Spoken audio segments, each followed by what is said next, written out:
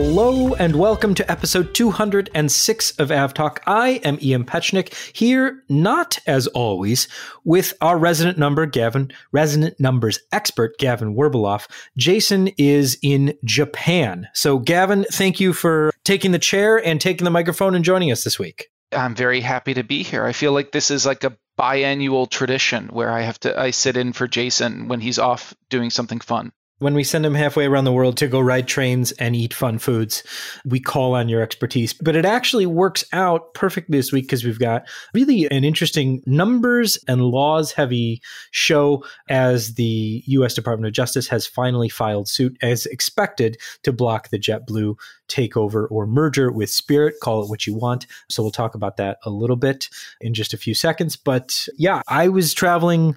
Basically, we hit stop on the record button last week and I took off for a long weekend, a nice little vacation without the kids. I am jealous. Which was fantastic. First time in 8 years to go on vacation without the kids, a non-work trip without kids, I should say. That was good. I talked about this in the show last week, but we had 787-9 going out and then a 787-8 coming back. Both, I mean, very, very lovely flights, but my love for the 787 window is really a love-hate relationship because while I like that bigger window, I really dislike the fact that it's, a 50-50 shot whether or not you're going to be able to look out a clear window or it's at this point broken in some, electrochromatic. It's some shade of tint. Blue. It's like, when you can do the warm, cool slider. Yes. On a photo. Cool. It's like one of those, you're either going to get blue or you're going to get yellow. Like there's no in between if they're stuck. I've also find that those windows get very hot when they're dimmed. You know what? I've never pressed my face up against a dimmed 787 window, but I would not be surprised. I mean, sending an electrical current through it, that would make sense. But yeah, good flights all around. The 787-8 didn't know that you dislike it, or it just was... I have a feeling that that's what the issue with the window was, because it was just my window. Of course, the window that I was sitting at. But yeah, we had a super eager first officer. Oh. So I don't know if it was the first time that they had given a PA announcement or if they were just that chipper and cheery normally. But they were very, very excited to be making the PA announcements. So I thought that was great. And then when we landed, touchdown back in Chicago, touchdown lovely last night. Thrust reversers opened up. We start slowing down. Everything's normal. And then we slammed on the brakes because we had to make that high-speed turnoff. And we made it. Because otherwise, there was the risk of having to taxi for 463 years to get back to the terminal at O'Hare. So that's always a risk at O'Hare. And we're back. So Jason's in Japan.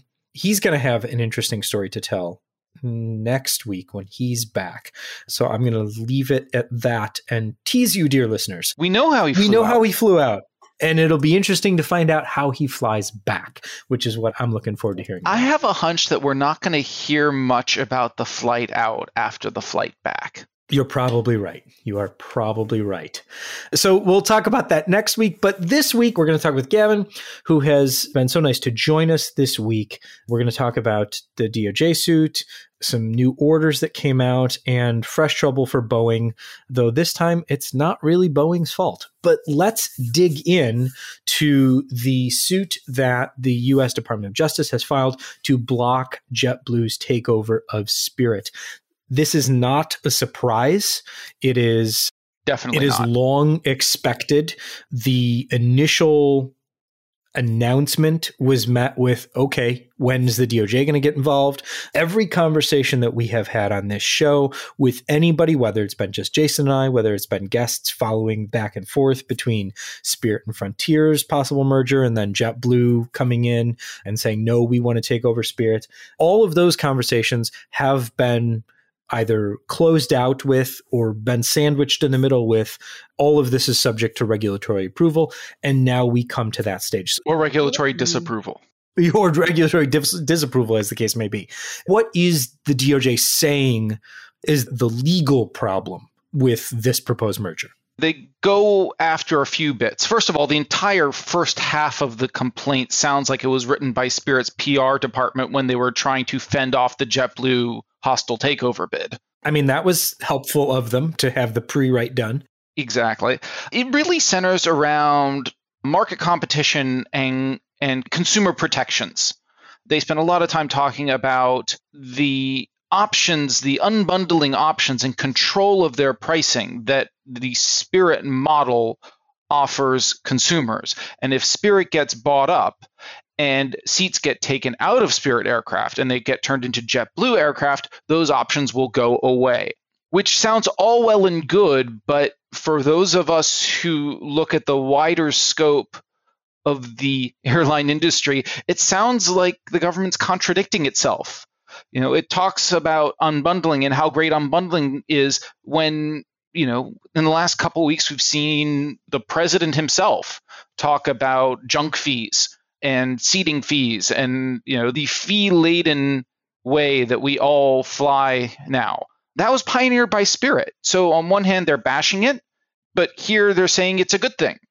So I really don't know which one to believe. But also the way that they speak about the basic economy fares and how they make it sound like JetBlue alone copied Spirit's business model because they wanted to keep up. Whereas we all know that every single airline went down that route in a bid to show up as the cheapest on the GDSs. And I dug into an article that I wrote in 2018 for Runway Girl Network, where I went into what JetBlue's unbundling looks like. And they actually made it cheaper to buy the stepped up fare than it was to buy the basic fare and add on a checked bag. So JetBlue actually did it in a far more consumer-friendly way, and here the DOJ is going after them for their bundling versus unbundling and taking seats out of planes and making things more expensive, when we're also talking about cabin densities and evacuation testing. And, from many perspectives, taking seats out of planes is probably not it's a good thing because it makes them safer. So you can't really look at the DOJ's arguments without saying they're really contradicting themselves on a lot of these points. But the bigger sense that I get is that this is too little too late. If the DOJ is really worried about cartel-like behavior amongst the airlines, they should have started worrying about it long ago. We know that more than 80% of the U.S. domestic airline sector is taken up by United, American, Delta, and Southwest. Combining Spirit and JetBlue is not going to make them number 4. They're still going to be number 5. We're still going to have these concentration issues.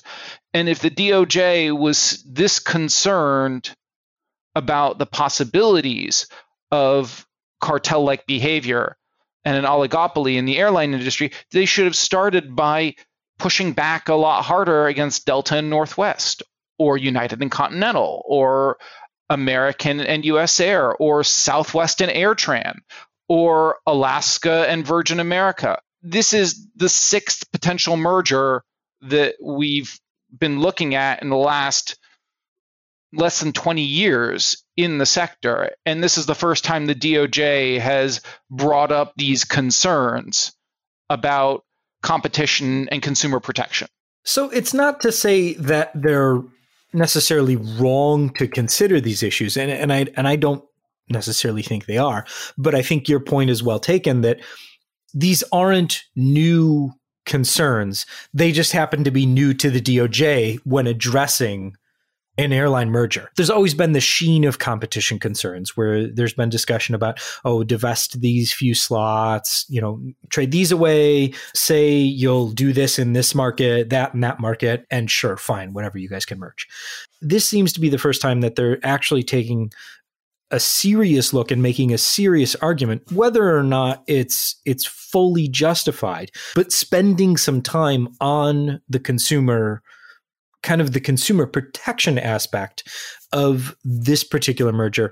This seems to be new for the DOJ. Whether or not it should have been a focus all along seems, I guess, at this point moot, because those mergers have already come and gone, and in some cases ungone, right, depending on which airlines you're talking about. And I think you also have to look at this one against the backdrop of the legal action the government's taking against the Northeastern alliance that JetBlue has with American. JetBlue, rewinding a number of years, JetBlue lost out to Alaska in acquiring Virgin America. And so given their concentrations at JFK and other slot-restricted airports and in highly competitive cities, their growth prospects are a lot more limited than other carriers. You look at Spirit, you look at Frontier, they're going out in and out of much smaller airports and picking off routes and picking up secondary routes that a lot of other carriers aren't. JetBlue, their options for expansion are extremely limited. We've seen them dip a toe into transatlantic, and they're starting to get bigger. They've just put up for sale, I think today, their JFK Paris flights. They're growing internationally, but you kind of feel for JetBlue going, what have we done to the government to deserve this? Yeah, it seems like that any airline merger at this point would be getting this particular bit of scrutiny rather than a JetBlue Spirit merger specifically deserves this type of scrutiny.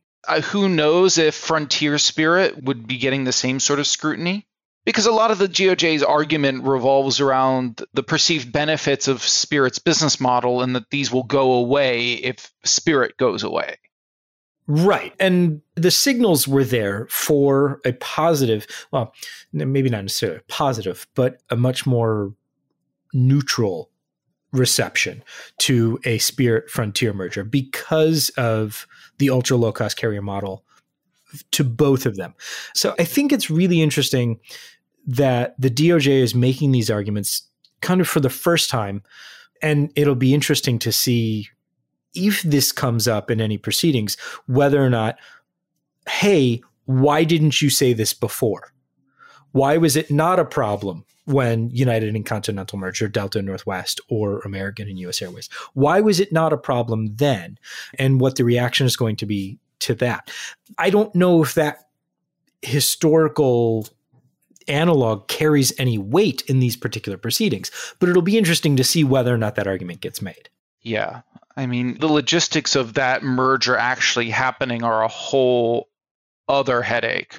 Lots of aspirin and Tylenol and Advil. They should just buy it by the pallet and send it to Long Island City if they actually get through the DOJ and finish off the merger, because that's going to be huge headaches. We'll leave that there. And then if this does in fact get approval or some sort of approval, we'll talk about what JetBlue has to give up, because I'm sure they're going to have to give up something. And then we'll talk about what they're going to do, because we've said from the beginning, JetBlue getting Spirit is probably going to be very, very much like the dog catching the car. And so we'll have to see what happens when a dog catches a car. But we'll leave that discussion for the moment and come back to it another time. So I want to get that out of the way. And then while we've got everyone's attention, I want to completely segue into something that we normally don't talk about on this program. And that is Flight Radar 24 itself. What? You can't talk about yourself on your podcast? Know. Who would do such a thing? I know. Very rarely do we do, but when we do it, we always have a very, very good reason. And I promise you, friends, this is a very, very good reason. We have been working very hard for a very long time now on a new version of the Flight Radar 24 website. So some of the changes have already been released in the apps, and it's things that are in the app that we're bringing over to the website. And then some of the things are completely brand new that will eventually come over to the app so that everything kind of works together, which is the direction we've been headed for a while now. But an email went out on Wednesday, and that went out to our newsletter subscribers. So if you're not subscribed to our newsletter, go do that as well. Subscribe to the podcast, because why not be subscribed to both? They're both free. But an email went out to our newsletter subscribers with a link to a beta version of the new site. So the link is really easy, and we'll put it in the show notes, but it's flightradar24.com/open beta, all one word. And that gets you access to a beta version of the new website that you can go check out now. You can play around with it. Try and break it. Yeah, absolutely. Try and break it and let us know what you broke so that we can fix it. A lot of the features either look a little different and have been redesigned. It's a more clean design. Behind the scenes, everything is a lot faster, and the site uses a lot less network data. So we're not sending so much to your computer, so it's faster. I also really like the hamburger menu in the top right-hand corner. Makes me hungry. Yeah, we have changed a little bit of the site navigation. We've moved the search bar around. I made it accessible throughout the site. But the big change is what we've done with filters. So after so many requests and after me begging our developers as well, we finally implemented category filters.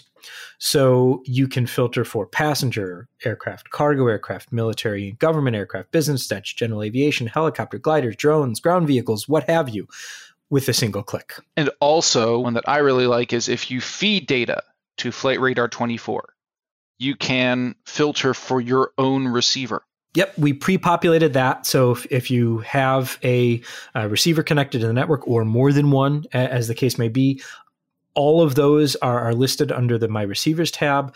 And then we've modified some of the custom filters that are existing to make them have more functionality. And then we've added new filters as well. So the airline filters are now searchable by airline name. You can add a bunch of airlines to it. And when you do, you can choose between what we're calling painted as and operating as. So in the US, all of the regional aircraft with, say, American Airlines logos on them or United Airlines logos on them aren't actually operated by American and United. They're operated by smaller regional carriers, SkyWest, Mesa Airlines, Republic Airlines, what have you. So now, instead of having to enter each separate call sign, you can just type American Airlines and then choose painted as, and any aircraft painted in the American Airlines livery will show up so that you can filter for those just with one click. Aircraft filters, the biggest change now is that you can search and then select for specific ICAO codes. So before, the biggest complaint was, I want to filter for C-17s. But if I put C-17 in the filter, I see C-17s and C-172s. No longer is that the case. You'll be able to search for exactly which aircraft filter you want and then choose that and that only. Or you can use, we've added a wildcard filter, so you can put a star after anything and see a completed ICAO code for that. So if you put B77 star, you'll see all of the 777, all the varieties of 777s. Airport filters, you can now, the biggest change here is that you can now filter for entire countries. So if you want to see all flights to and from New Zealand, you can do that rather than having to enter each airport in New Zealand that you want to see aircraft flying to and from. And I'll have more to share about airports and, dare I say, route filtering, hopefully soon. Under the advanced tab, call sign is still there for specific call signs, registrations there for specific registrations. We've added filter by squawk. So now if you want to see flights that are general aviation flights squawking 1200, you can do that for kind of like a US traffic or 2000 elsewhere. And then we also have the speed and altitude, and you can filter by a specific radar. So if you have a friend who has a receiver, you can filter by their receiver as well. And then the last one that we added is filter by aircraft age. So you can see only really new aircraft, only really old aircraft, what have you, however you want to mix and match all of those filters. And you can combine all of them and save them as one preset filter so that you can, modify which aircraft you're interested in. And then you can combine the preset filters that you have as kind of an and filter. So if you've got airline specific filters that you really like, and you have airport specific filters that you really like, if you check both of those, it becomes an and filter. So you're filtering for the airlines and the airports, and then it'll show just those flights. So flightradar24.com/open beta. go check it out. There's a feedback button on the right-hand side, a blue feedback button, so that you can leave us general feedback, tell us what you like, what you didn't like, what you think we need to change. And if there's something that's not working at all, you can leave us a bug report and let us know what we need to fix before we launch the final version. I think all bug reports should come with a BCC to Jason. Yeah, we have that in place. It does go to his email, and it auto-generates a cat photo as well. So just to kind of balance things out. But we didn't tell him, and he's not here this week, and he never listens to the podcast. So if you're listening this week, file a bug report, and we'll see what happens. But definitely do check that out. And if you have any feedback, leave us the feedback or email us at podcast@fr24.com with things that you like, don't like, and we'll try and get those incorporated into the final version of the site. And now back to our regular scheduled programming. This week comes a very sad accident report because it's so unusual. A Bombardier Challenger 300 was flying out of Keene, New Hampshire, and shortly after takeoff, what was first reported as severe turbulence, but now the NTSB is investigating as a possible trim issue on the aircraft, led to one of the passengers experiencing blunt force trauma, and unfortunately, she passed away after, or in the course of receiving medical attention after the aircraft diverted to Windsor Locks. The NTSB obviously is investigating this incident because of the seriousness of it, but we don't really know much more yet about what happened. Looking at the data, there was a severe increase in the positive vertical rate of the aircraft, going from about 2,000 feet per minute in a standard climb. And then there was a sudden spike almost all the way up to 7,500 feet per minute. And then it seemed the upset continued for a short period of time. And then the aircraft was recovered and began its diversion. But we don't really know much more than that at this point. So that's it on that one for now, awaiting the NTSB preliminary report, which we'll have in about 2 to 3 weeks. As for NTSB preliminary reports, late last week, the NTSB published its preliminary report on the Southwest FedEx runway incursion go-around flyover incident that occurred in Austin on February 4th. Not a whole lot new in the preliminary report. The NTSB report includes some visuals about some of the things that we've already talked about the overflight, how close they were. They're still working on determining how close the aircraft actually came to each other. One of the things that I did want to note was that the Traffic Alert and Collision Avoidance System, the TCAS, computers have been removed from both airplanes and have been sent to their respective manufacturers for download of data. Oh, wow. I didn't know you could do that. Neither did I. So the information from the Southwest Aircraft's TCAS unit has been downloaded already and is currently being analyzed by the NTSB. It doesn't say anything about the FedEx system, so it sounds like they're still downloading that, or they just haven't analyzed that particular set of data yet. I also saw in an NTSB press release that they had grabbed both flight data recorders off of both planes and that the data was accessible, which I was pleasantly surprised to hear. Yeah, so now let's make that distinction, because we've talked about this before over the past couple of weeks a lot, is that the digital flight data recorder, those were removed and sent to the NTSB's recording laboratory in Washington, D.C., where Sean Payne, who's been on the program previously, works. That is just the data from the control surfaces and other information. That's not the separate voice recorder, because both of those were overwritten. So we've talked about that a lot. And the NTSB has renewed its call, which has been longstanding, for an increase in the time limit or time loop on the cockpit voice recorders. So that preliminary reports are now available. We'll put a link to that in the show notes so that you can peruse it, but nothing really that we didn't know already. Just some interesting tidbits about how the NTSB investigation is proceeding. Now we've got some interesting order information that came out this week. Lufthansa made, I should say the Lufthansa Group made a pretty big order as far as wide-body orders concerned for both Airbus and Boeing aircraft. With Lufthansa Group orders, there's always a bit of tea leaf reading to figure out what planes are going to what carrier. Where are these planes going? Yeah. I think what was interesting to me in the press release is that they said that this order or their medium-term orders would allow them to phase out the 767-300 and 777-200, which means Austrian Airways is getting a whole new fleet. And the Eurowings Discover A330-200s are also on their way out. Yeah, and then the A340-600s, A340-300s, and 747-400s, all four-engine aircraft, are also going to be phased out. But it sounds like those will go kind of in a second wave, or it's unclear to me the timeline on that. I guess it all depends on deliveries. Yeah, because the A340-300s are Lufthansa, Swiss, and Edelweiss, which is a sort of a subsidiary of Swiss.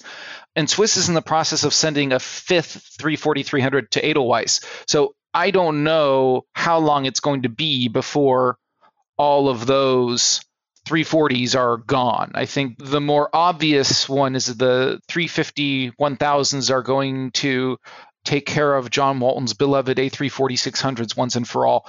And Lufthansa did note that those planes will come with a first class, which I think many people are cheering for, because Lufthansa first class is a big hit amongst the frequent flyers and well-heeled travelers of the world.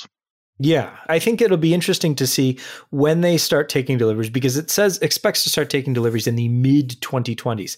But the other thing I thought was interesting was that the Lufthansa Group has also entered into, and this is AIN Online reporting, quote, advanced negotiations to acquire further long-haul aircraft that Boeing and Airbus could make available at shorter notice.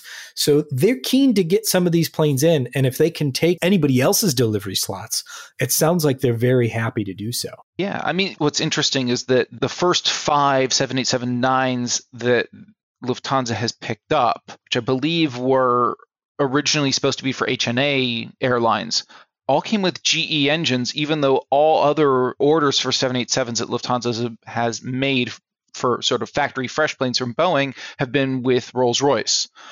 So it seems that they are gearing themselves up to be able to very easily handle, and they have Lufthansa Technik to lean on, who are extremely capable of servicing pretty much anything.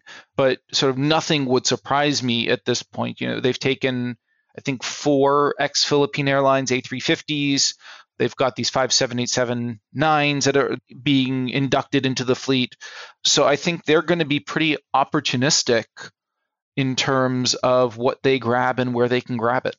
Yeah, and why shouldn't they? I mean, I can only imagine the fuel bill for some of these older model aircraft that they still have, especially as part of the Austrian fleet, where why wouldn't they want to lower that bill overnight? Exactly. And I would imagine any 350-900s they can pick up quickly will be particularly useful to them, because those slot in to replace the 340-300s very well, because those particular planes, the 340-300s, have better high altitude takeoff performance than their two-engined brethren, the 330-300, even in its most capable form.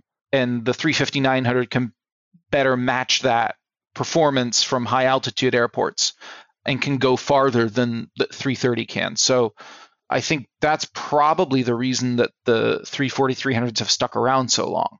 Especially looking at the route network, I think that makes good sense. Let's switch over to Japan Airlines, which Bloomberg is reporting is nearing a deal with Boeing for about 20 737 MAX. This is an interesting one to me in the sense that I wasn't necessarily I guess I'm not following Japanese airline order books closely enough to know that this was something that Japan Airlines needed at the moment.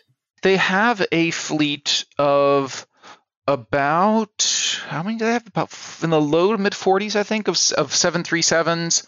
all of the 800 varieties. So an order for some Maxes would take care of a bunch of those rather nicely. Japan, given its size, has a very, very robust domestic network that has required wide bodies for a long time. So the notion that they are replacing narrow bodies with fewer narrow bodies and upgauging to wide bodies makes a lot of sense. Yeah, I think there's some good sense here, and obviously upgrading the fleet never makes a bad bet. I just was interested to see what the timing, and it'll be interesting to know what kind of split it ends up being. It sounds like it's going to be 8s and 10s, but we'll have to see when that one is finally announced. That's really bleeding edge news. That just broke like a couple of hours ago. It's helpful when it happens before we record. Very rarely does it happen, but sometimes it does.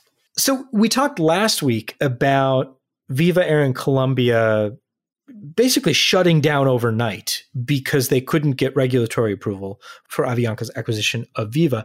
And now the Colombian Transportation Authority has stepped in and said, well, we're going to manage the airline because this is ridiculous. We will manage the airline and we'll put you through some sort of restructuring plan. So remains to be seen how well that works. So Viva's going to remain, they're saying no to the merger. Viva, you have to start flying again? It sounds like they're not necessarily saying no to the merger in totality or with finality yet. But it does say that we're taking over the airline and you're going to start flying. Okay. I guess I wouldn't go out of my way to book them at this point. Yeah, unless you want an adventure. When it comes to traveling, the less adventure, the better. I like to have my adventures once I'm there. Exactly. So let's see, a couple of other things as we near the tail end of the show. One is that Boeing is suffering from fresh quality issues, though this time no fault of their own. This is a story that was broken by John Ostrower this week. An issue with the center fuel tank for the 767 freighter and the KC-46 tanker, KC-46 being based on the 767. The issue with the center fuel tank is that the cleaning and paint adhesion testing protocol had not been followed for the center wing tank structure. And so now they're having to go back and make sure that those are okay, because the last thing you want are paint flecks coming off and clogging your fuel lines, especially on an aircraft that A, runs on fuel, but also B, feeds fuel to other aircraft. And also, I have to imagine aircraft with afterburning engines, that's just not good. Yeah, so you don't want any contaminants in your fuel ever, especially paint from the tanks themselves. So they're looking at that. And it should be noted, this happened subsequent to a change of ownership in the supplier. So this is Boeing, is receiving these parts. And remember, they've been building this plane for decades. Boeing deserves criticism for quality control issues, except this one is not their fault. Yeah, it's not to say that this isn't unfortunate or negatively impacting Boeing, but it's certainly not something that they themselves have caused. It's just another headache for them to deal with. Let's see, kind of toss this one near at the end of the show because I feel like we're talking about so much of these, and I want to have a conversation in a future episode about kind of this, but the NTSB is investigating yet another runway incursion. This one happened on the 16th of February between an American Airlines aircraft and an Air Canada Rouge aircraft. The American Airlines 737 was coming into land from Charlotte to Sarasota Bradenton's Florida airport, while the Air Canada Rouge was departing Sarasota for Toronto.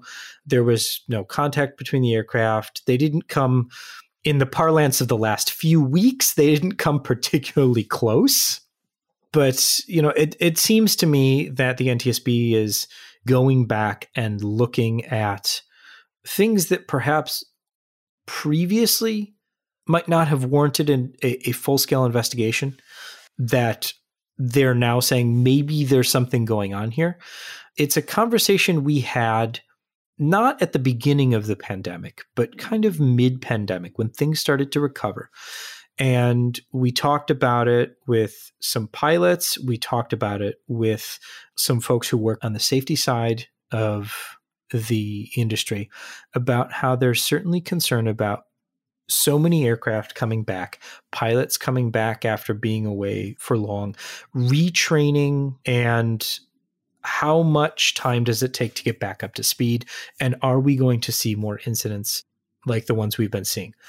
Is that part of the problem? Or are we just seeing these more often because the surveillance has gotten better, or because we're starting to look for them more now because there have been a few high profile ones? So are people going back to looking? That's not a question I have an answer to right now, but it's certainly what I'm thinking about, and what I'm thinking about how to answer in future episodes of the show.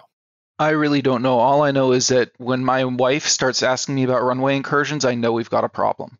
Yeah, it's definitely something that I'm being asked about more often.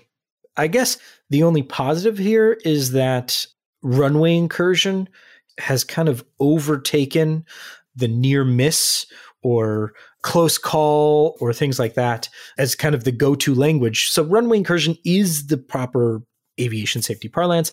I know that's not, I guess, cold comfort for those that are right experiencing these issues or incidents, but the language, I think, is important. Yes. Words matter. Words matter. Let's close out the show with a couple things that both of which I think we both saw coming, but it seems like no one else did. The first is Cargojet. And we're using Cargojet as a stand-in for the larger cargo industry, but Cargojet specifically is selling a few of the aircraft that it had acquired in order to turn into cargo aircraft. So selling passenger aircraft it had acquired, but not yet converted. And it's also deferring some of the conversion slots that it had acquired so that it can operate fewer cargo aircraft, because as it turns out, the cargo market has begun its decline that it had by law of what goes up must come down.